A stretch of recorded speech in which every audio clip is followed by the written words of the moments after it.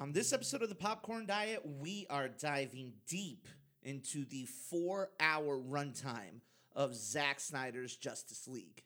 Get your popcorn ready. The great darkness begins. I will bathe in your fear. We have no fear! There's an attack coming.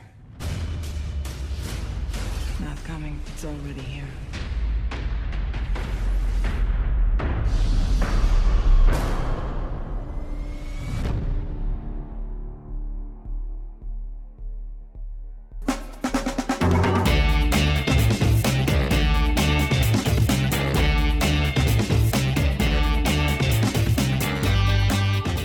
Welcome, all you good movie buddies, to the Popcorn Diet, a podcast for those who live on a steady diet of movie theater popcorn and other delicious movie snacks. As always, my name is Rick Williamson, your very best good movie buddy, and joining us as usual is our other good movie buddy, the Canadian machine, Mr. David Melhorn. David, do you feel as if your world has been changed? I've been to Mortar and back. Actually, that's funny you bring it up like that because I kind of want to talk about it a little bit. Welcome back. We are here to talk about, something that frankly just couldn't be avoided. Like, I don't think even if we wanted to, we could avoid Zack Snyder's Justice League. A 4-hour superhero epic that you can watch on HBO Max right now. And having experienced it, obviously there's a lot of things I want to talk about. First off, how do you feel coming out of it? Tired. It's busy. It's long. I spent all weekend watching it.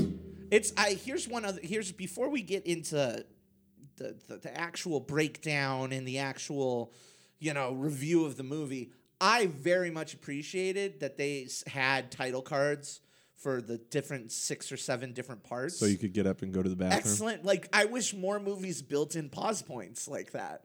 That was really great. Usually when I pause a movie, because we've had this conversation before on the podcast, where I feel like pausing a movie is like disrespectful. It's like scrupulous. It's disrespectful to the story that's being told. But sometimes you can't help it. You're sitting at home, like, why would I not? Yeah, I think we talked about how you watch it from your bathroom.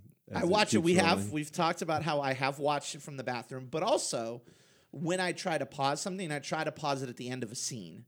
So not in the middle of a conversation or an action scene. I try and wait till there is a cut that I can be like, okay, that part is over. Let's go to the bathroom. So you didn't have any opportunities in Fast 5 No. on the runway? No. Or Fast 6? No. I mean, once you get that far, you shouldn't listen. If you are still having to go to the bathroom in the climax of the film, you have scheduled your bathroom breaks incorrectly. That being said, this is a long movie. Now, David, obviously we've talked about this, and we're going to talk more about this, but how much weight do you put into the actual journey that this movie took? Like, is it something that you find interesting? Is it something that you really don't care about? Because this movie went through a journey that I will walk us through. I'll walk the audience through and bring everybody up to speed, but I want to get your thoughts on it first. It's one of those stories where I don't think Fox... Surprise. Warner Brothers, sorry. Still Warner Brothers. Surprise.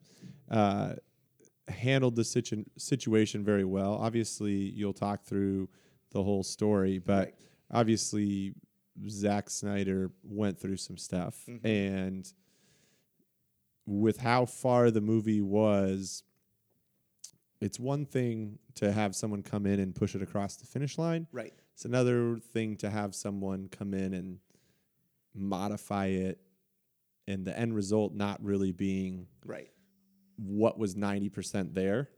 And so with that being said, to me, it's one of those things where it's like, I understand how we could get to the point that we are. I'm not as upset about it as like say I don't need a Miller Brothers or the Millers version of Han Solo or some of those other stories that we've had in recent memory where we got it to, late stages of development and production, and then we got a change of it. This one, to me, I feel like Warner Brothers kind of did Zack Snyder dirty, and so I'm a little bit more open to kind of what I would declare revisionist history and going back and revising something after the fact. Yeah. That being said, I wasn't needing this by any means. Sure. I was fine moving on with my Justice League life and continuing on the path that was already broken and not making much sense. Already broken. Well, I'll tell you, I'm glad this movie exists. We'll talk about the fact that this movie exists and like what it means to the overall, I don't know, just film consciousness or whatever. But for the uninitiated, for those who are not tapped in deep to the hashtag film Twitter conversation, I'll give a Reader's Digest version of exactly what led us to Zack Snyder's Justice League being released. And obviously, Zack Snyder was brought on to make Man of Steel. And that I really like Man of Steel. A lot of people like Man of Steel. I think Man of Steel is an imperfect movie. I think it gets some very core things wrong with the Superman mythos, right? But he made the movie. It was very well received. It was, after watching, and here's the other thing, David. I don't know how much homework you did. I watched all of the old Superman movies. I watched all of the old DC movies. I watched all of the DCEU movies. Man of Steel is the best Superman movie. Christopher Reeve is a great Superman. Those movies have not aged well at all. They just haven't. The closest one is Superman 2, and even then, a lot of the complaints that some of the normal people have about Man of Steel can also be applied to Superman 2. So, for example, he just murders Zod.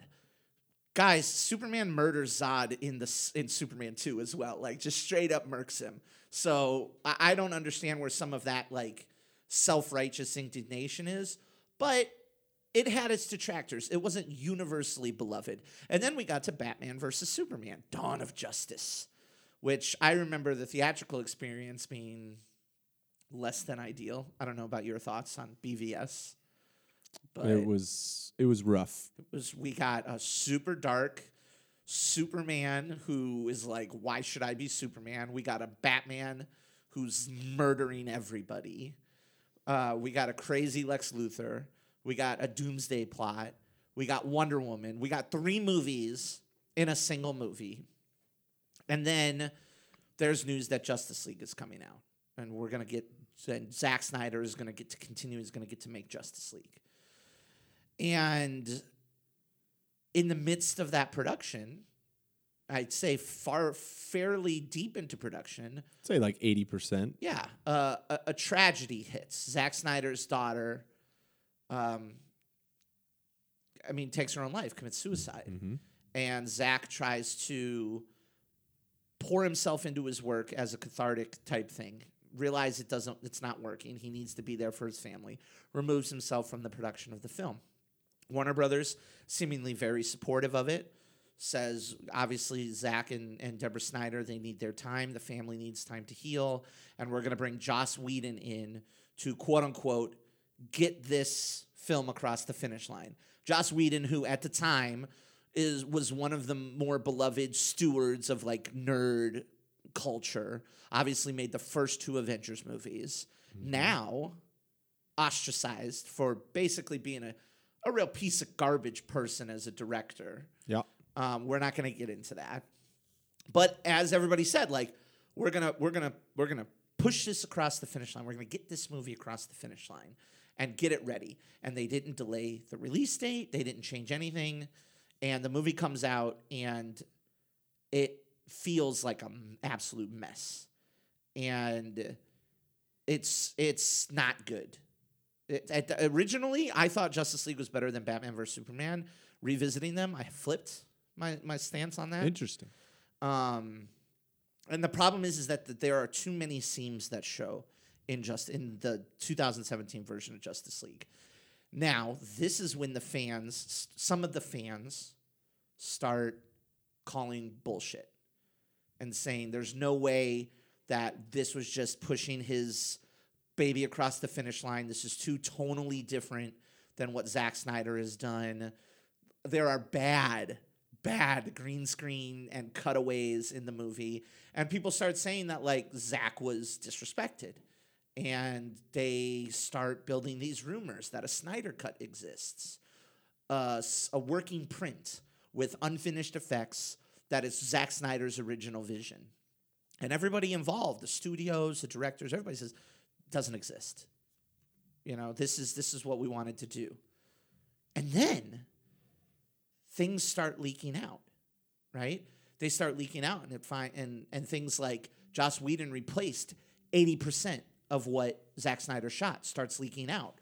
Or that Warner Brothers mandated a 2-hour runtime starts leaking out. Long story short, it turns out that all of the people who were demanding the Snyder Cut, who were building this conspiracy that Zack Snyder got done dirty, as you said, turns out they're right. They were right. And it turns out that they literally, once Snyder was out, they just took over. They had no respect for his original vision. They had no respect for any of the work that he had done. They canned pretty much the entire movie to make it more bright, more colorful, and shorter so they could get more screenings of it to earn more money during the theatrical release. And slowly but surely, the momentum builds. Zack Snyder gets behind it, starts tweeting images of him in the editing studio with Justice League stuff. The whole cast gets behind it. Ben Affleck, Gal Gadot, Jason Momoa, Ray Fisher becomes a huge rallying person behind releasing this Snyder Cut because of all of the quote-unquote good stuff that got chopped out. And ultimately, like, HBO Max gets rolled out as their streaming service, and a few months after that, Warner Brothers announces, like, we're going to do just Zack Snyder's Justice League. We're going to give him an extra, like, $40 million to do his effects, and they even let him shoot a couple of new scenes, and it exists now. And I just think that it's just so interesting because there are so many layers to it, right? There's a toxicity level of the fandom about deserving. Oh, we deserve this. We're owed this, you know? And they frame it behind, like, let Zack complete his vision. There was a lot of toxicity in the people who disagreed with them, who said, like, oh, you need to chill out. Like, they would dox people. They would harass female film reporters for film websites and things like that. There's a real difficult balance between gross behavior and vindication for being right.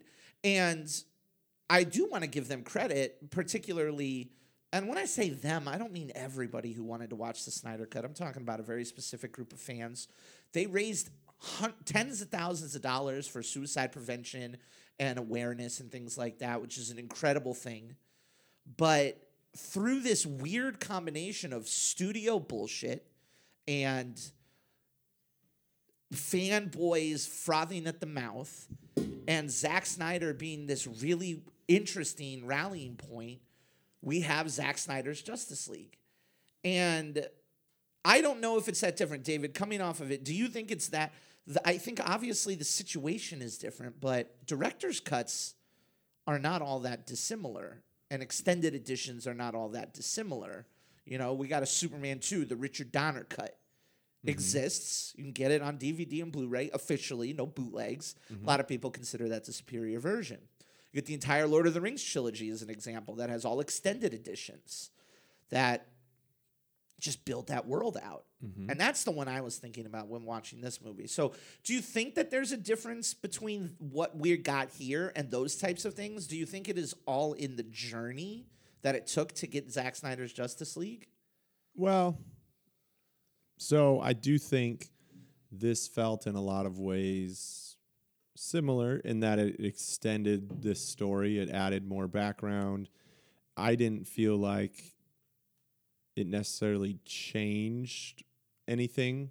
No, the plot is almost identical. The plot is pretty much identical. Some things happen in a little bit different ways, but it's nothing that, changes the end result or changes who people are. I would say there's one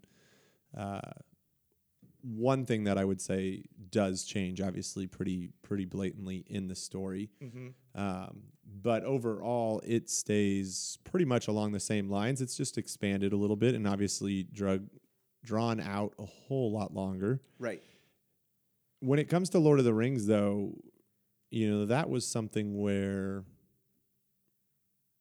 to some degree, I think it was edited down for theaters because those movies were already 3 hours, 3.5 hours in their regular run time. Return of the King's like three and a quarter hours or something like that. Yeah, so theatrical. Yeah, so it's tough to release that extra. But what I liked about Lord of the Rings is, I think to some degree they knew all along they were going to have, and this is all unconfirmed and unresearched, but sure.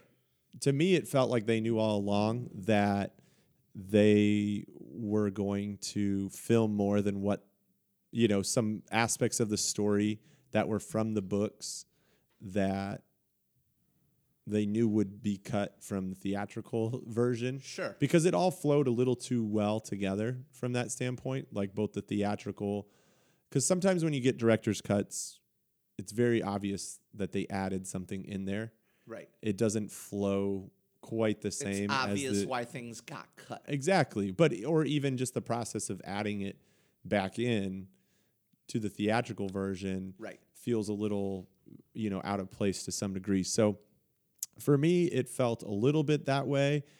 But, I mean, it's a complete shift from even just the way that you view it, from widescreen to the 4:3 ratio. The IMAX ratio. Just the ratio change alone and the color scheme, like it's more than just a director's cut. It is, very obvious that this is, someone else's viewpoint almost of the same story. So for me, it's a little bit different than that. I don't know, maybe more Superman 2 from the standpoint of it's more someone else's take on what they felt like it should have looked like and felt like and gone. Yeah. Than necessarily let's add additional story. But it does do that too, because obviously when you go from 2.5 hours to 4 hours, there's going to be additional storytelling in there. It's literally doubled in time. Yeah. Like it's mathematically doubled in time. Yeah. I think that's a good point. I think there's two big things that I wanna make note of. Number one is movies in general always start with much longer versions, as you said, that are cut for pacing, that are cut for plot. It's the cut to keep the things moving forward. It's a living, breathing work of art, and it has to flow. There is a visual language that movies utilize on a subconscious level in order to be successful works of art, or just a successful movie. And there are tons of huge movies out there that had original, like, assembly cuts of 3 hours or 4 hours. The Russos just said that there might be a 6-hour version of Endgame out there. This always happens with editing. You shoot as much as you can, and then you assemble it into the editing room in something that works. So with Lord of the Rings, same philosophy is true there. They just were given the time and the money to take all of that additional stuff and bring it up to speed with what they got to finish, theatrically speaking. Sure. The other thing is, like, to your point, like, it's a different person's vision, right? Mm-hmm. It's like those, like, wine and paint nights where everybody gets the same picture to paint, and everybody pretty much paints the same thing, but there may be little differences here and there. It's just the same thing by a different artist. It's a different artist using these characters. And I think what was just so bad about it is just, or I guess what everybody reacted so negatively about the original was that you have this artist who has been building his vision for 2 movies, and then you replace it with a completely different one. That's going to be really unfulfilling for some people, especially when you are trying to build something consistent, which Warner Brothers clearly has shown they're almost incapable of doing. Yeah, the only thing I'll push back a little bit on is, and I looked it up, it was $70 million extra. Yes, it was originally announced as like 25 to 40. Yeah. And it ballooned to 70. Yeah, so... Which is the price of another movie. Yeah, let's be clear. The original movie cost $300, and to get this across the finish line with Zack Snyder's vision, it cost $70. So... Boy. My point there is I don't feel any need to defend Warner Brothers, but obviously it wasn't just we're at the finish line, just push it across, Joss Whedon. Right. And also, I would argue too, and we'll never know this, I mean, unless someone comes out and says it, like when you go back and revisit something that came out 4 years ago, there's a chance that you also have listened and had a while to look at the movie and realize what worked, what didn't. And when you go back in to re-edit it, you might change things that even you were going to do wrong, you know, from that standpoint. So it's hard to really know exactly where Zack Snyder ended and where Joss Whedon started. And then where Zack Snyder picked back up Exactly. Because, like, was Zack Snyder... We could do a whole podcast just about this, right? We haven't even talked about what we think of the movie yet. Sure. But, like, did Zack Snyder really originally consider adding Darkseid? Did he really consider adding Martian Manhunter? Did he really... Was he really going to shoot that last scene? And that one I know we can answer definitively no. Yeah. He added that after 4 years of being away from the project. Yeah. So I think that's an excellent point you bring up is where did Zack Snyder end originally? Where did Joss Whedon begin? And there are scenes in the movie in which like you can literally see this is Joss. Mm-hmm. This is a reshoot. Yep. But also like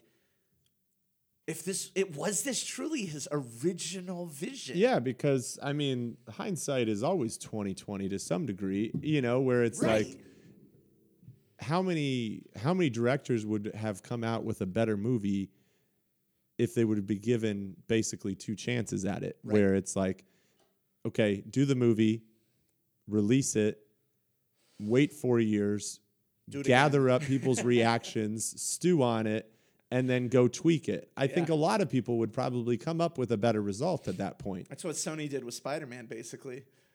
Multiple times. It took them 3 times going to Marvel. But now that being said, like, and as we get into the movie, we'll talk more about this. But there were huge chunks of this film that were completely disregarded and discarded that I think are great that were brought back in that we know weren't reshoots. Like we know all the Cyborg stuff was existing.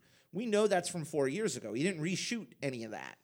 And the Flash stuff that was in there, we know that was existing. He didn't reshoot any of that. And there's some really good stuff in this movie that did exist that we know for sure because that $70 million mostly went to post-production, it went to editing, special effects, and it went to shooting, I think,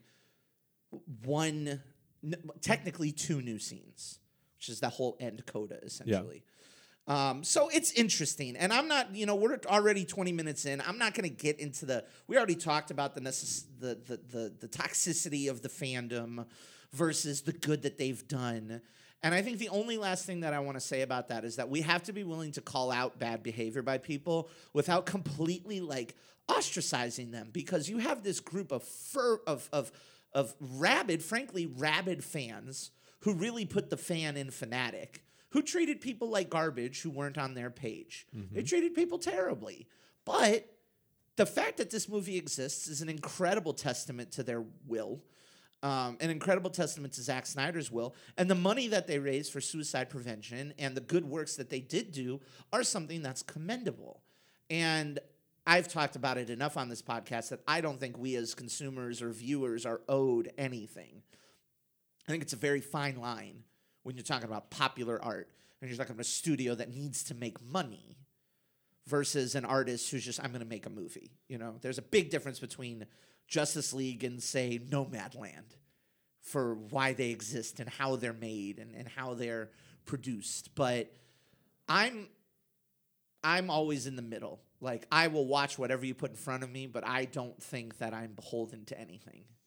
No, I think, there's a level of investment, if you read comics and you followed the stories. Emotional investment. Where you want, when it comes to the big screen, for it to play out a certain way. Or, when you've watched Marvel for years or you've watched Star Wars for years, it becomes such a rabid fan base, which is great from the standpoint of the box office blows up and these characters, they sell merch and they mean things to people, and that's important. they're meaningful to people. But at the same time, it's easy to take ownership in your mind almost that you are a part of this and it is a part of you and they owe you something, when really at the same time, like, they don't owe you anything. If they acquire the rights and they create the work and the art, it's in their vision. Right. Like, and we've seen it go the other direction where there's too much fan service and what that does to a movie as well. Sure. So,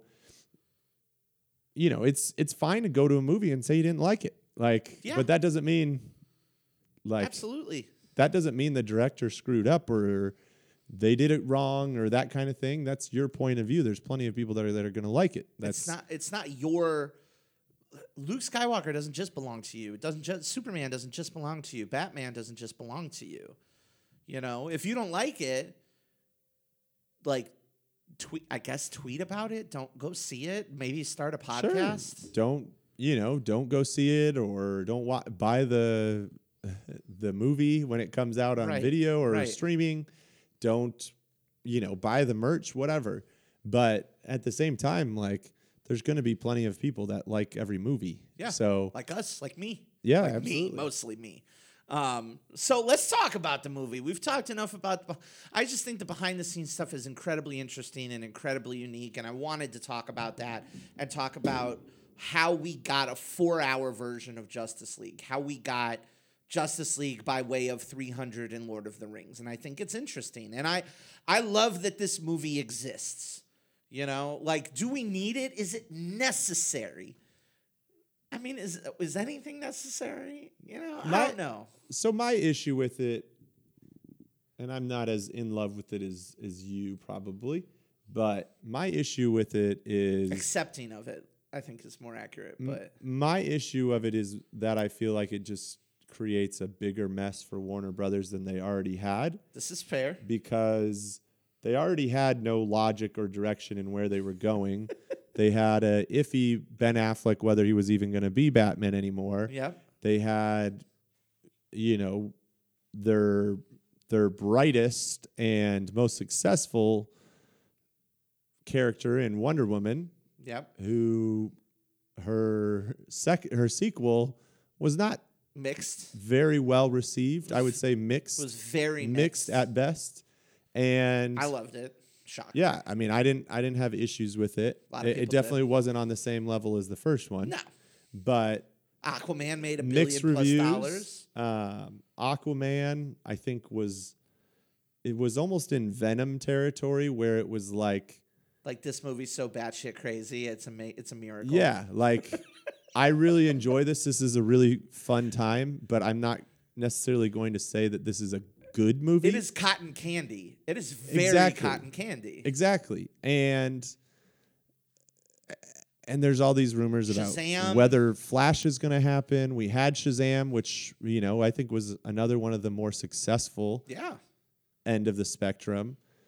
And, is Henry Cavill going to continue playing Superman? Like, we got Suicide Squad over here. Now we got The Suicide Squad. We got Birds of Prey. What are we doing? Like, there still seems to Joker. be Lest we forget. No direction. And then add to it now the chaos of, well, which Justice League is canon? And again, the plot didn't change significantly one way or another. Right. But the tone did. But Zack Snyder left about 19 Easter eggs that if this was Marvel, you'd be like, oh, this is indicating this is coming, or this is indicating this is coming. Yeah. There's no guarantee that anything that he put in there is coming, which just creates more dysfunction in the sense of like, how is this going to fit in with the overall story that Warner Brothers is trying to tell. Right. And it's hard for me to envision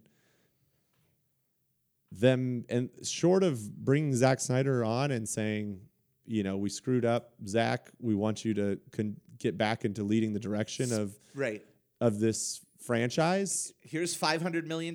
We want you to make 3 HBO Max exclusive miniseries. Short of that, what are we doing? Yeah, so that's more my issue with it. It's not that, like, if we were in a situation where DC and Warner Brothers was continuing to just make kind of these offshoot series, which kind of seems like they might be doing, like they've made this offshoot, you know, when you had the Dark Knight franchise, right? Or it's on a different Earth. When you had, you know, George Clooney playing Batman, right? Or you know, or you Joaquin had Phoenix playing the Joker. Exactly. When you had those things going on, like, it doesn't really matter if you were to go and remake this, but at one point they were trying to be Marvel-esque and create this long form story where they have recurring characters and the same actors playing these, and you know, they get into that same kind of model. Right. And then they bailed halfway through. Well, they bailed halfway through, and then this even further bails on it because now we're going to have 2 versions of the same movie floating out there, and one that's, I don't know, I haven't paid attention enough to Twitter. You can probably fill this in. It's pretty the popular. Zack Snyder version is pretty popular. Pretty popular. Pretty well received, like critically well received, public-wise well received. Like, basically the general consensus before we get into our consensus is that this is a true, consistent, singular vision that as a 4-hour piece of art works. It makes sense. It's cohesive. And that you couldn't say that about the 2017's Justice League. The funny part about everything that you just said, though, doesn't say it's good. It just says no, it's not terrible. It's beautiful. It's beautiful. People said it's beautiful. People said the characters are really well fleshed out. But like almost everybody is saying it's because you've gotten 6.5 hours of them. It's at this point. overindulgent. Like, yes, to your point, there is enough extra Flash stuff in this movie, and there is enough extra Cyborg stuff in this movie that if we were following the Marvel, Marvel playbook, would have been in their own movies. Sure. You know? But that's where, like, I am trying to disassociate my judgment of the movie is like, clearly particularly this movie, like, as a whole, I think we can both universally agree Warner Brothers screwed the pooch. Sure. In terms of A, trying to build a cohesive universe, B, following through on that cohesive universe, and then C, like, muddying up even more by letting this movie exist. Like, that is without question. Yeah.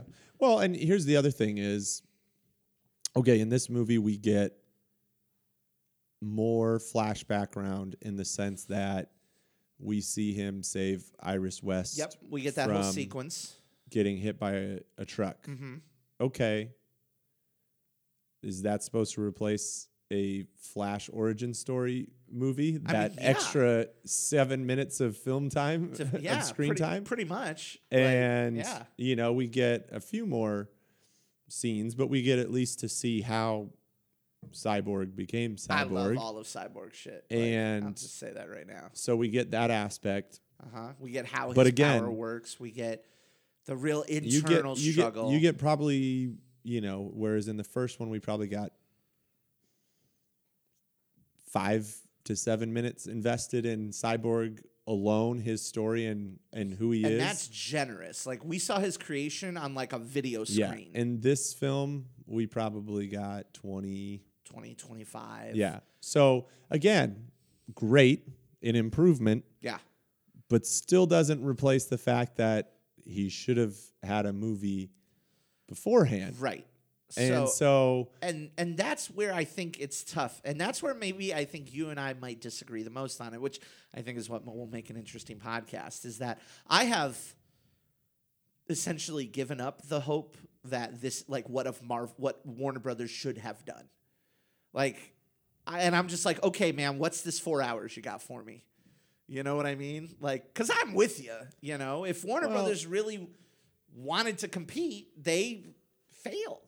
Well, and listen, here's my thing is I was fine with the extra character development. Obviously, I think it made a better movie and it made it more understandable and allowed you to connect with the characters better. Sure. But the things this movie from the start, as I texted you 5 minutes in, is really up its own butt at this point.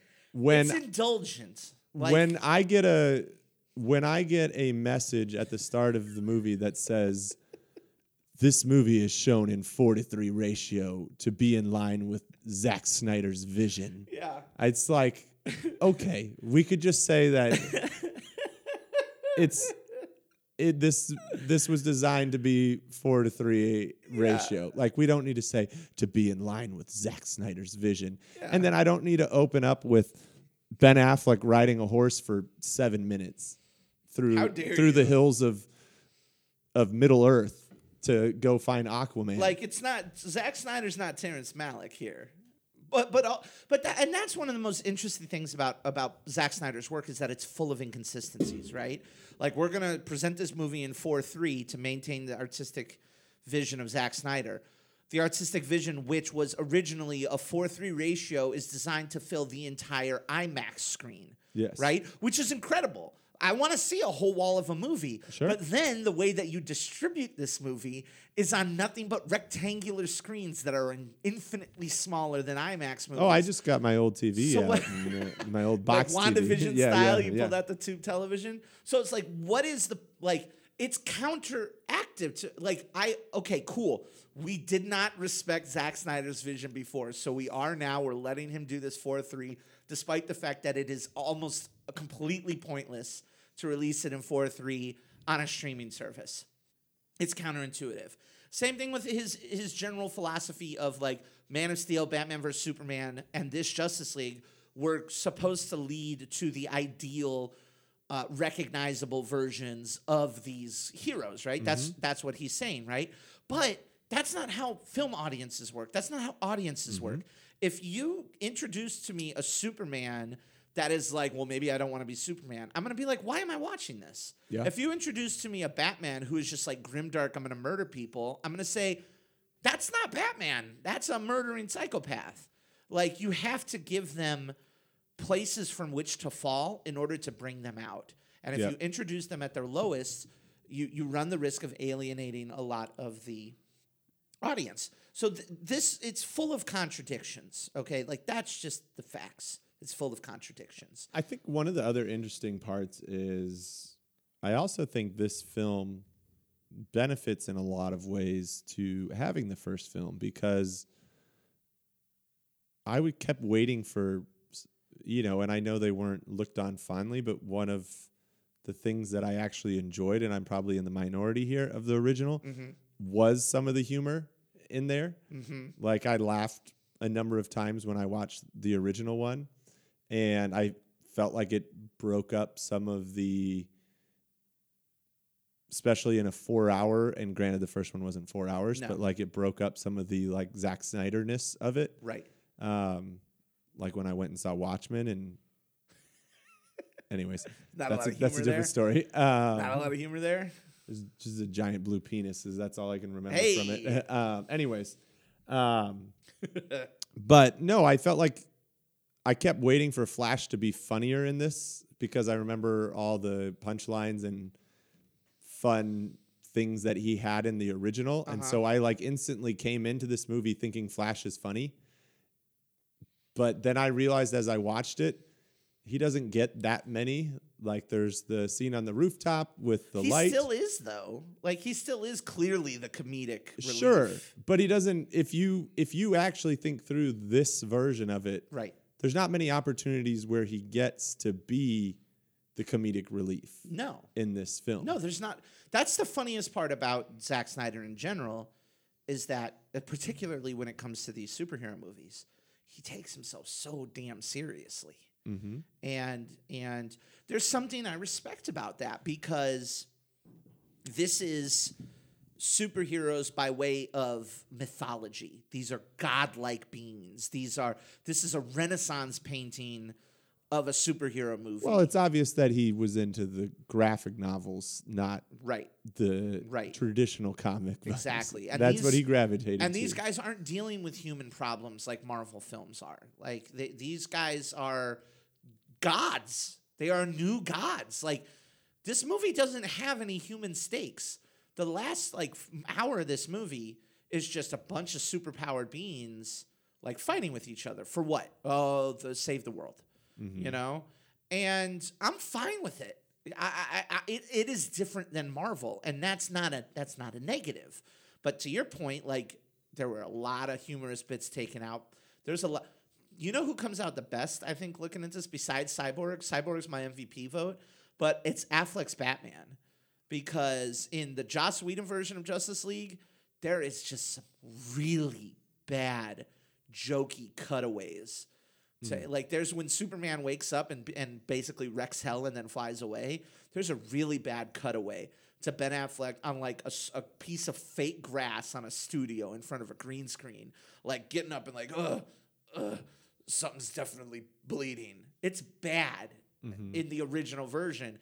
And this one gives him the opportunity to not be quippy and be jokey, but he is the one who is trying to pull himself out of this darkness by that light that Superman theoretically is supposed to be. And he actually has an arc through Batman vs. Superman into this movie, where at the end of the movie, when the Cyborg finally gets the flying ship to fly, and he's optimistic. He's, how do you know it's going to work? Faith, Alfred.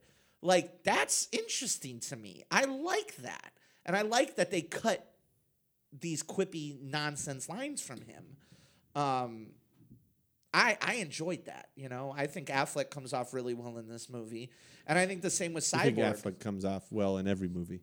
I mean, this is true. This is not secret. If you would tell me right now, like, Ben Affleck's going to do more Batman, like, sign me up. You tell me Ben Affleck's going to do anything, sign me up. I'm interested. Who has the better Batman voice? Christian Bale or Ben Affleck? Well, here's the thing. Christian Bale, they made the artistic, boy, that could be a whole podcast in and of itself.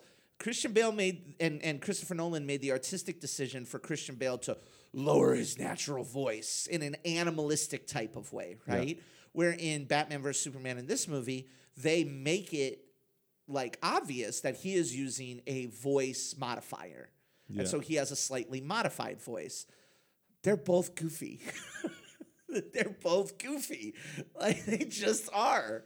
There's no way getting around it. I don't know what to tell you. I think Affleck's is a little less goofy, but there was a moment near the end of the movie. Yeah, there's one towards the end of the movie where I'm like, oh, man, this is bad. And also, like, again, it's full of contradictions, man. He uses that voice to mask his identity and strike fear into the hearts of criminals in Gotham. Why?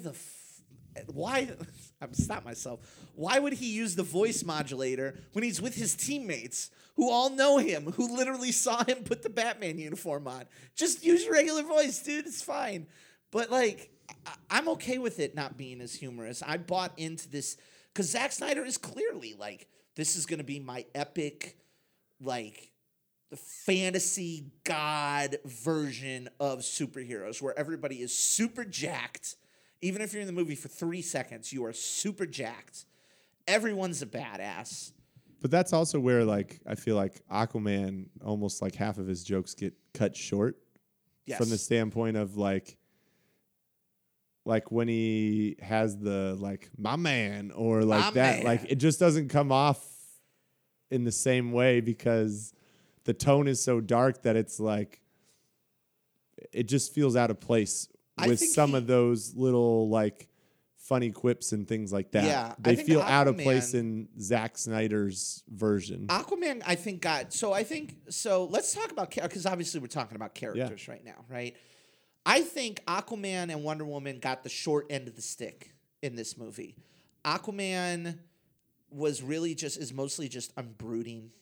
I'm being a brooding guy, and he gets a couple of moments where he gets to be a bro when he's walking in the Batcave and he's just like, badass, Alfred. Like, I'm like, yes, that's Aquaman. He's cool. He's a bro. Or he gets the moment where he gets caught by Cyborg. And he's like, my man. But they even cut down on his, like, Looney Tune, like, woo-hee. Like, they cut down on that. I'm okay with it. But he doesn't have nearly the arc that other characters do. And same with Wonder Woman. Wonder Woman is great in this movie. She gets a dope action scene at the beginning where she straight up murders people, which I'm fine with. Whatever. You know, I don't care. You want to murder terrorists? Go ahead, murder terrorists. But then she's just really an exposition machine. And I think her role is the least changed. Although, like, fortunately, you don't get the Joss Whedon gag of the Flash falling on Wonder Woman and having his face in her boobs or something like that. Like, we don't get that anymore. And I think Superman is a wash. I think he benefits from having all of the terribly reshot CGI face bullshit cut out. It's true. And he's not in this movie a ton. A lot of this movie is the Justice League trying to figure out how to do this without Superman. And then the last third of the movie is like, we need to resurrect Superman. And he's not in it a ton, but I like what he's doing when he's in it. He comes in, wrecks hell, beats the shit out of Steppenwolf. Like, I'm into it. But Batman, clearly, Ben Affleck's Batman, I think gets a better end of the stick. I think he's better characterized as this leader who is pulling himself out of his darkness. And then clearly Flash and Cyborg are the two most beneficial. Particularly Cyborg. Cyborg for sure. Cyborg for sure, because he gets an entire emotional arc of his father not being there for him, he being in this terrible accident, his father turning him into a Frankenstein's monster type thing. His father dying in this one versus not living dying in the other one. Yeah. Almost exactly the same way that Joe Morton dies in Terminator 2. Like, like they're distinct parallels. The exploration of his conflict at being essentially a technology god. All of that stuff is super interesting, and accepting himself as to what he is. Like, that's a super interesting arc. And I can see why Ray Fisher was pissed off that all of that got chopped out. Sure. And then the Flash is I like the Flash for two specific reasons. I like the Iris West Flash intro scene a lot. Like, I'm into it. I like the stuff that with his dad, with Billy Crudup. Shouts out to Billy Crudup. Speaking of Watchmen and blue penises. And frankly, I think Flash's moment at the end of the movie where the Justice League fails and the mother boxes rewrite the code of Earth essentially, and he taps into the Speed Force to run back time is probably my favorite part of the whole movie. Like, I was just struck by it. I'm in awe with it. The music, the visuals, I think the emotions really worked well. Like, I was fully invested. Here's the issue there. All right, let's go. Fine.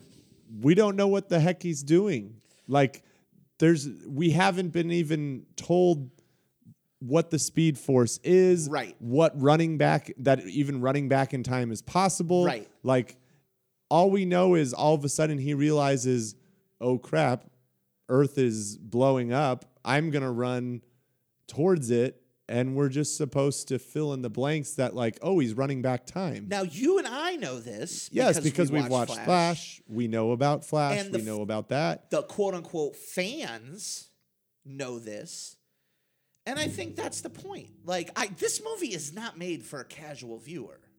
Like, I think that's a little bit of a cop-out, but I get I'm not you. saying it's not. I'm not saying it's not a cop-out. Like, you make a movie to try and get as many people to watch it as possible. But you make a movie to make it work and people to understand it. And he talks about his one rule. He's like, I don't break my rule. There's not enough elaboration. But he does say, like, I have one rule, don't mess with time. Or he says something to that effect. And then when he's giving himself his pep talk, he's like, you got to break your one rule, Barry, and you got to break it now. Like, I was into all that because I know what that one rule is. But does the movie do a good job of explaining that one rule? Maybe not necessarily.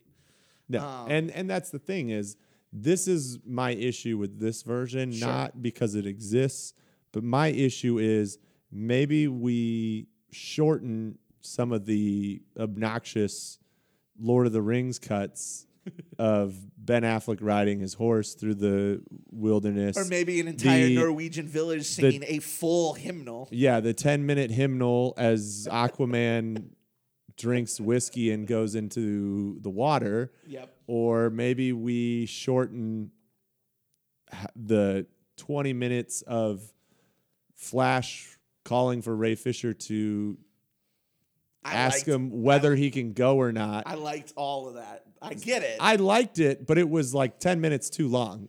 It's like, come on, I need the sign. And it's the tension's building and it's building. And it's like, what point? But we didn't need the parademon to shoot 10 times at him and miss only to finally hit him. Like, there was a lot of places where I'm like... Shouts out to that parademon, by the way. Good work. I'm like, you could have restrained in a couple spots to give us further character development. And I understand it was probably... We only have so much money for certain reshoots, all that kind of stuff. Absolutely. But at the same time, it's like, if we're going 70 million, are you saying we couldn't go 80 million and get those reshoots, or 90 million? This movie could have been a tight 3 hour, 20 minutes and been maybe transcended. But that's where it comes back to the Lord of the Rings comparison. Sure. If I'm going to get a 4-hour epic, I better get all the explanations I need. I don't need horse riding to be extended or the same fight scene on that horse ride. I am. It's because it came right after I was told that we were watching it in a square because it was to Zack Snyder's vision. Just a 1-2 combo of like, screw you. Yes. I'm in opposition of your decisions. Yes. You're going to tell me this is an artistic vision and then your artistic vision is 7 minutes of riding through Iceland? Yes, exactly. So that's more my beef with this movie is like, we extended in areas I didn't feel needed to be extended. Okay. And we didn't extend enough in areas that I felt like we needed. That's fair. This is an indulgent and unfocused film. Like, and that's the thing, is the funny thing is like, I think I agree with a lot of your general assessment. And I think ultimately, like, who was I telling this to? I think I was telling this to you, or I was telling this to somebody. But when somebody asked me, what do you think about Zack Snyder's Justice League? I said, I'm fine with it. And they're like, that's not exactly a glowing endorsement. And I said, I really enjoy this movie. I like everything that it's doing. I think the visuals are really strong. I really like the additional character work. I was not disappointed with spending my 4 hours watching this movie. Does that mean it couldn't be 40 minutes less? Oh, it absolutely could be. It is overindulgent. There are points where it makes no sense. There are also points where I think I've read other people and listened to other people's reactions where I'm just like, you're just not watching the movie. There's people's confusion with how the mother boxes work. I thought the movie did a pretty good job of explaining the mother boxes. For all intents and purposes, I thought it did just as good of a job explaining those as Marvel did the Infinity Stones. Like, it didn't affect my enjoyment. You know what I mean? Well, and here's my thing, though, too, is I don't know how many millions they spent on turning Steppenwolf into a glitter bomb into a Michael Bay Transformer. Yes. But I would have rather seen, if that cost them $4 million to do, I would rather see that money have gone to some additional reshoots and things like that. That's another character that we didn't talk about, which in the original Justice League, like, Steppenwolf sucks. He's a shitty villain who's just like, I am searching for the death of all world. Like, that's boring, okay? Sure. It's boring. That's some 80s villain stuff. Like, I want to watch the world burn. Like, sometimes you get away with that. Like, the Joker is interesting because he has no code or anything like that. But the thing that makes Baron Zemo so interesting, the thing that makes Thanos interesting, hell, the thing that made Zod interesting is that they had an ethos, right? Sure. Like, they had a structure to their life that was directly challenged by the hero. That doesn't necessarily make them evil per se, but it makes them do evil things. It makes them do bad things. And in the original, Steppenwolf is just like a big ogre-looking son of a bitch who's just like, we're going to destroy the world. In this one, he's basically like Dwight Schrute of the New Gods, trying to appease his boss, Michael Scott, a.k.a. Darkseid. Mm-hmm. And I find that interesting of where, like, he screwed up. He's basically on probation. He's desperate to get back home. I don't want to be doing this anymore. I want to be loved and respected. And I find that just way more interesting than what he was in Justice League. It's tiny. Does that make the other guy Andy Bernard? Or are we like in the season when Dwight gets fired? Desaad? Desaad is Desaad is like 1,000% Andy Bernard. Desaad might actually be Jim, where he's just telling Michael, like, this guy sucks. You need to get rid of him. But, like, I like that change in the characterization. But, like, that brings us to another big point, which is Darkseid, right? Mm-hmm. Like, Darkseid Darkseid predates Thanos in comic book lore. Thanos was actually a ripoff of Darkseid in the comic books. And he was a big part of this marketing. And Zack Snyder's like, we're putting Darkseid in the movie and whatever. And listen, the flashback when you got the Amazonians and the gods and Green Lantern showing up, like, this is a dope flashback. Cool. Like, why wasn't Ryan Reynolds? But we're not gonna get into that. There was conversations about the fact that, like, it might be him. And actually, it wasn't. Originally, Zack Snyder wanted it to be a Green Lantern at the end instead of Martian Manhunter, but Warner Brothers said, we have plans for Green Lantern. You can't use that. Which I find interesting, but whatever. So that Warner Brothers would have plans is probably the most interesting part. But, like, let's be honest. Darkseid does dick all in this movie. Like, he stands behind a screen and, like, asks for progress reports and looks menacing and stuff like that. And listen, it's fine. I don't have a problem with it. But I'm not blowing my top just because Darkseid shows up. And there are a lot of people who are. And that's where I think I'm more in line with you, which is like, I get it. This dude's the big bad mamma jamma of the universe. But what does it matter if we're not getting another movie? That's my big thing is why, if this is all that we're getting, part of me would prefer it doesn't exist, just because it's like unfulfilled promises. Yeah, like we get the whole Thanos, fine, I'll do it myself. Right. And imagine if we didn't get any movies. And it's like, imagine that was it. He says, fine, I'll do it myself. And then it's like, all right, we're going to reboot this with different characters. And the Thanos story is gone. And it's like, wait, I thought he was going to do it himself. And he literally has that moment when he's like, we're going to do it the old way. They destroy the mother boxes. Because the mother boxes, boy, Jesus, this movie. The mother boxes, when joined together, they create the unity. Mm-hmm. And the unity doesn't destroy matter. It remakes matter to the liking of whoever is in control of it. Mm-hmm. In this case, Steppenwolf by way of Darkseid. Sure. And then they also discover the anti-life equation on Earth, which is essentially the way to control sentient beings. Yep. It's basically mind control, I guess. It's the soul stone, I guess. I don't know.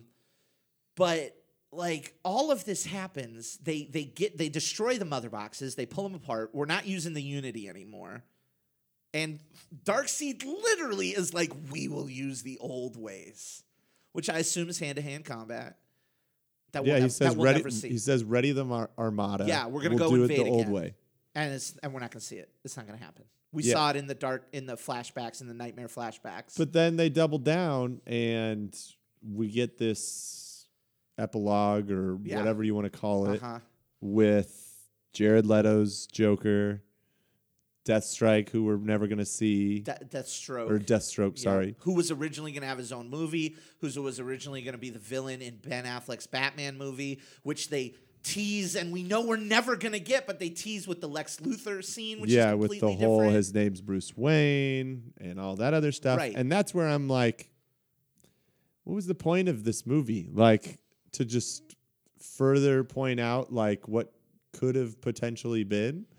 Like that's more my issue with this existing. I kind of like it for that. It's just what does Vision say? Like it's imperfect, but it's beautiful. But here's the thing that we've talked about with DC is DC does a really good job of casting, and I think that's true in this movie. Sure. And stacked cast. Like J.K. Simmons is like the 25th person down. Yeah. And so they do a great job of casting. And it's like, to some degree, none of these people can ever be these roles again because we're just going to reboot the story again. Right. And it's like, you blew it. But but not really, because like Aquaman's going to get a sequel. Wonder Woman got a new point movie. Of it? Flash Like at this be in point, it. like, it's confusing, is what it is, because we're used to something, and now we're getting these one-offs. And frankly, like I think DC doing one-offs is good business. Like I think DC saying we can make as many congruent stories with these different characters with different casts as we want will help. Because they are specifically not trying to ape Marvel anymore. And people can stop looking at the DC universe through the lens of Marvel's structure. But the problem is they tried to do that and they blew it. But I think if we get further away from it, which whether or not this movie will help is up for debate, obviously, I think it'll get better. But that's my problem with them continuing trying to keep them in the same universe, just separate. Like, you know, Suicide Squad or Birds of Prey, like, are these supposed to tie together or not? Like, am I supposed to carry in the knowledge that I have from when I saw Harley Quinn in Suicide Squad into Birds of Prey, or am I supposed to forget that even happened? Am I supposed to, you know, even with Jared Leto's Joker, like, he looks different than what he did in Suicide Squad, like, significantly. Doesn't have the tattoos or... Yeah. Am I supposed to... Is this a different Joker played by the same actor, or is this... Right. And that's my issue with it. It's just... And that's Marvel's fault, because they've built this into you, because nobody was saying that about Michael Keaton Batman. Yeah, but if you would have had Michael Keaton come back and you would have recast Joker and acted like the previous... That's fair. They mostly just killed everyone off. They didn't let people get extended If you would have runs. done Michael Keaton coming back again and then done it with a different someone else's penguin... and just told a different story of their conflict, you would have been like... Here's a question for you, just out of nowhere. We're going long for this. Screw it. Well, the movie's 4 hours, so why don't we go long? Why don't we get to go 4 hours? Is George Clooney Batman the same Batman as Val Kilmer's Batman? I have no clue. Okay, there's a definitive answer to this. It's yes, and it's because when they break Mr. Freeze out of Arkham Asylum, Two-Face and Riddler's costumes are hanging up. Like... That was the continuity back then, right? Did you just try and tell me something about Mr. Freeze? Which is a freeze in hell, Batman. I hate when people God, Jesus. See, now that's what I'm talking about, David, is like, comparatively speaking, this movie, Zack Snyder's Justice League, compared to Joss Whedon's Justice League, Batman and Robin, Superman 3 and 4, should win 1,000 Oscars. Here's my question for you. Which movie, if you were given the choice to rewatch one movie, would you watch Batman Forever or Justice League? Oh, shit. Or Zack Snyder's Justice League? The 4-hour commitment of Zack Snyder's? Or would you watch Batman Forever, which is probably like a tidy 150? That's like a 150. Do I know that they still exist? Do I get to listen to Kiss from a Rose? Yes. Regardless of my choice? Yes.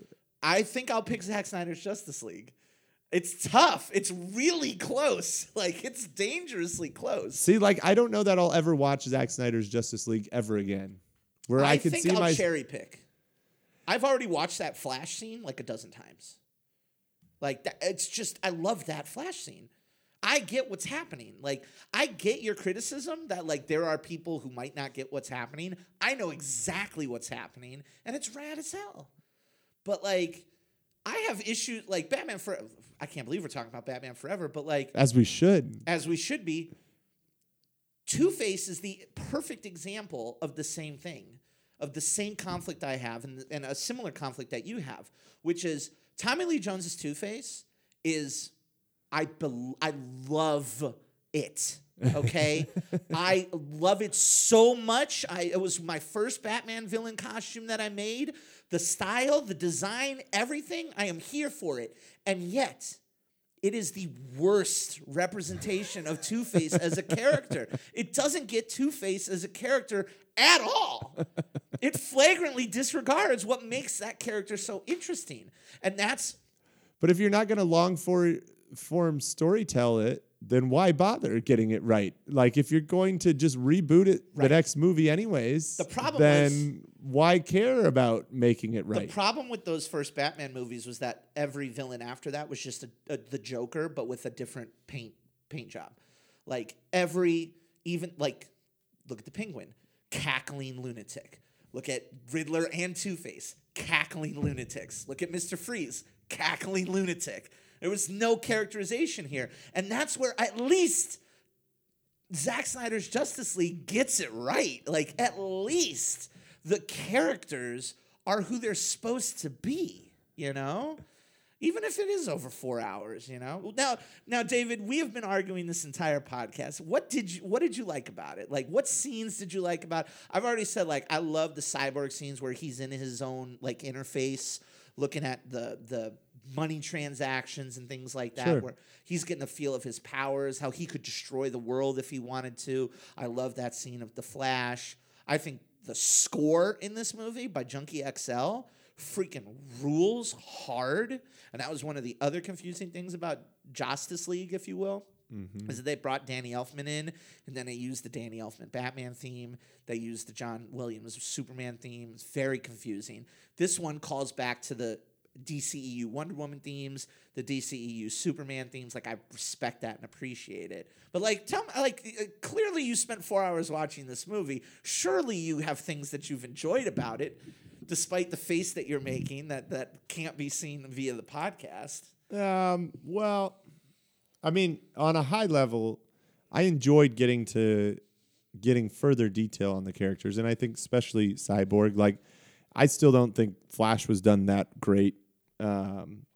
Yes, we got the interactions with his dad, but again, we didn't get the whole background story of his dad. We also don't know how he got his powers.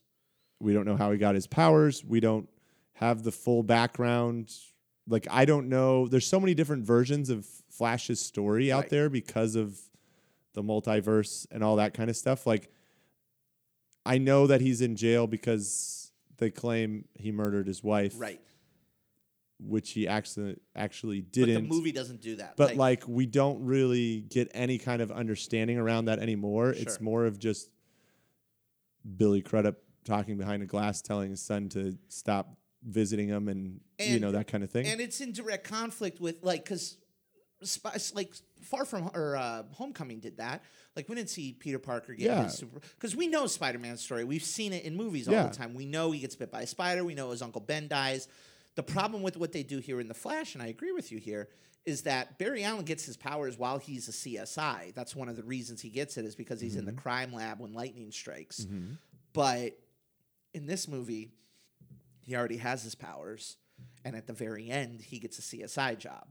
So it tries to do the Peter Parker thing of, like, well, he gets struck by lightning, but even then it can't truly line up the dots properly. Yeah. So I get that. Anyways, So we're going back into what you didn't like. So I enjoyed Cyborg's story. To your point, I enjoyed seeing a better explanation of who Cyborg is from a standpoint of what he can do, because, there's a lot to it, and we didn't really get any of that. He just, did what he did. There was no explanation of who he was or what. Yeah, like, I could take over the bat thing. Exactly. So there wasn't any of that. So I enjoyed seeing, all the details of that, even seeing, his first kind of iterations of realizing he could help people, and kind of stepping into that. So I appreciated that.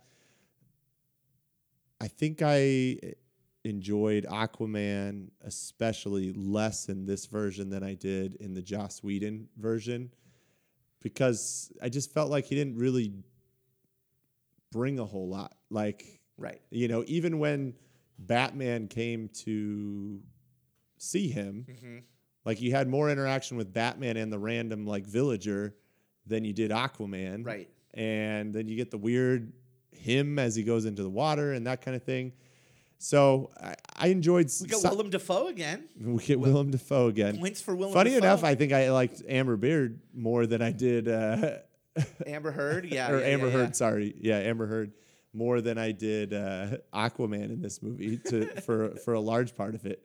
But no, I think the biggest thing that I walked away was I enjoyed Cyborg. I enjoyed the action better. I enjoyed them embracing the Zack Snyder-ness, which is the brutal gore of it. And that I enjoyed the opening scene telling the story of Darkseid, attempting the first time. Mm-hmm.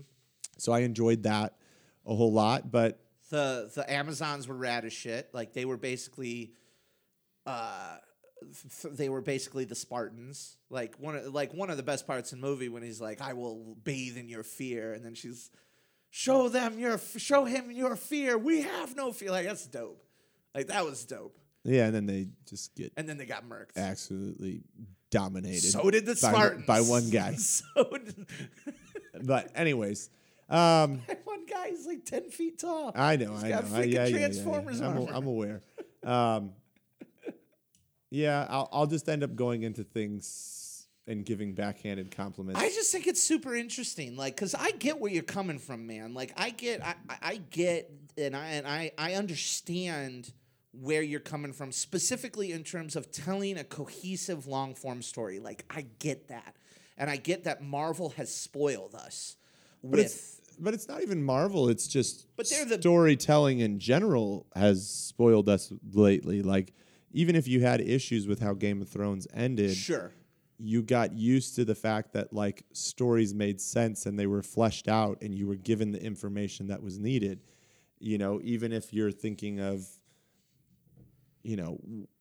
whatever thing that takes up, we've now had how many movies within DCU? Man of Steel, Batman vs. Superman, Wonder Woman, Aquaman, Shazam, technically, Birds of Prey, Suicide Squad. So 7. This one, and then 2 Justice Leagues. So we've legitimately invested, close to 30 hours worth of time, maybe more like 25. Right. But 25 hours, and like I still don't know where we're at or what we're doing at this point. But what if we're not doing anything? What if we're just telling another story? But the thing is don't tell me it's all part of the same universe then. Like, if none of it's going to make sense and be cohesive, then I think one of your, so take Harley Quinn for an example. Like, is the Harley Quinn in the Suicide Squad carrying the same,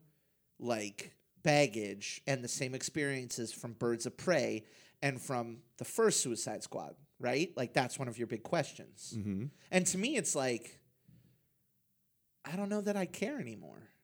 Like, okay, just show she's good at her character and just show me another movie with her in it, Yeah, my issue is my brain can't shut off what I already know about the character. Sure. If you're going to have the same actor or actress, sure, play that character. Like, I'm fine if you want to keep recasting and doing new stories and having them pertain absolutely nothing to the previous one. I'm fine with that. Like, I'm all for that. But don't have me, nothing. There's no other situation in TV or film where we get the same actor playing the same character and we're told to just disregard everything you knew. What about WandaVision? What about Quicksilver? What about J. Jonah? I'm just screwing with you now. Yeah, but the thing is, J. Jonah Jameson. Yeah, but even then, I think they have better explanations than what Justice League has. Which is, Justice League's is don't worry about it. Like, that's basically Justice League's. Yeah, and we still don't know whether Quicksilver was a complete, This is now turning into the WandaVision podcast. Just pull the rug out from you. Like, we don't know that that's the case. Like, it was a Ralph Boner joke. I love it. So, I mean, that's my thing is again, sure, this movie, if it was on its own, isolated, and you're just evaluating this movie as itself, it's definitely an improvement in a large way from the original. And I would much rather watch this version than the previous version. I would agree with all of that. We are in agreement, which is not the purpose of this podcast in general. So that leads us, let's put a pin on this because we could just keep talking about it. Like, we could break down scenes, we could do all this stuff. I think we did a pretty good job of breaking down the stuff that we liked and didn't like and the specific things. But obviously, being Zack Snyder's Justice League, being an own movie in and of itself, we got to wrap it up with our popcorn ratings. What's that noise? Popcorn. You making popcorn? Uh-huh. I only eat popcorn at the movies. Now, if you've never listened to the podcast before, boy, is this a doozy for you to jump in on. But we do our movie ratings a little bit differently here. Instead of giving it a number of stars or a thumbs up or a thumbs down, we like to give it a popcorn rating. And we have 5 different ratings to give. First is burnt popcorn, meaning it's garbage, don't waste your time. Second is stale popcorn, which means it's not great, but it'll do in a pinch. Then we have microwave popcorn, Microwave popcorn's middle of the road. Microwave popcorn it's not for everybody. It can do well in a pinch. Some people might find it really satisfying, others not so much. Then we have movie theater popcorn, which it's pretty good. You should check it out. Then we have perfect popcorn, which is see us as soon as you can on the biggest screen that you safely can see it on. And then if we're ever in the middle somewhere, we like to throw in a soda on the side. So David, I'm going to start with you. I want to know what your popcorn rating is for Zack Snyder's Justice League. I'm curious.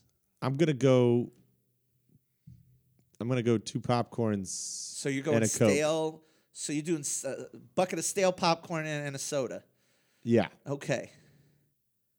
And that may be a little overly harsh, but again, if I was evaluating it as itself, I would give it microwave popcorn. Okay.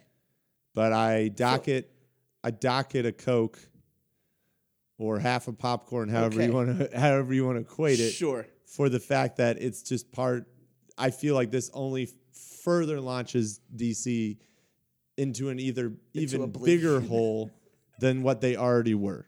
So I follow that exact same thought process. This is the textbook definition of a microwave popcorn movie. Like, if we go pure textbook, a microwave popcorn movie, giving a movie microwave popcorn means that it might be really satisfying for some people, and it might be less than satisfying for others. But just like you did, I'm going to weigh it with my personal enjoyment of it. I'm going to go even further. I'm going to give it movie theater popcorn.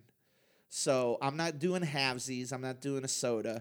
I'm doing full movie theater popcorn, which is not perfect popcorn. Well, since you're doing movie theater popcorn, you can see it, and it's 4x3. Yes, in line with Zack Snyder's vision. If they wound up like releasing this on IMAX, I might go see it. If they like gave me an intermission or something, like I might go see it on the biggest screen that I could. I just enjoy. I like the visuals. I thought the visuals were really good. I like the characterizations a lot more. I think all of the negative things that you had to say absolutely ring true. Like, literally, factually speaking, even taking your opinion out of it, like, you're not wrong. It just didn't matter to me, you know? I was just into everything that was happening a little bit more. And I was just like, all right, Zach, show me what you got, man. You got 4 hours to do this thing. Show me what you got. And I enjoyed it. But, like, you're right. Like, it is the textbook definition of microwave popcorn. And I think it's fair that we both, like, I don't know what the word is, curve that against our own personal enjoyment of the film. So, and I also like that this might be the furthest apart I think we've been on a rating. Because I know you gave stale popcorn to something. I can't remember what it was. Yeah, I don't remember what it was either. It wasn't too long ago. Yeah. But I remember you gave stale popcorn, and I'm not sure if I gave it movie theater popcorn or not, but I think the only thing I remember you giving stale popcorn to was Winnie the Pooh. Winnie the Pooh and Dumbo were the two. That's right. Christopher Robin. Don't blame Winnie the Pooh, that poor adorable bear. Blame mean-ass Christopher Robin for ruining that movie. But, well, man, I obviously, like, we've spent a good chunk of time talking about this movie. I imagine when we go offline and when we just hang out, we will continue talking about this. But for the sake of our listeners, for the sake of everybody who's already sat in on a 4-hour Zack Snyder Justice League, we'll go ahead and we'll wrap it up there. Before we say goodbye, I want to remind y'all that you can get free episodes of The Popcorn Diet delivered to you by hitting subscribe, hitting that follow button. Wherever you listen to podcasts, you can find us. So take a second, hit the button, give us a rating, write us a review, share us with your other good movie buddies. Don't forget to check us out on Patreon by going to patreon.com/thepopcorndiet and consider becoming a patron of the podcast. You can get early access to episodes. You can get other patron-specific content just by going to patreon.com/thepopcorndiet. Of course, we don't want you to forget that you can follow us on Facebook, on Twitter, on Instagram, at The Popcorn Diet. And last but certainly not least, you can find all of our latest regular episodes, articles, and more on our website, popcorndietpodcast.com.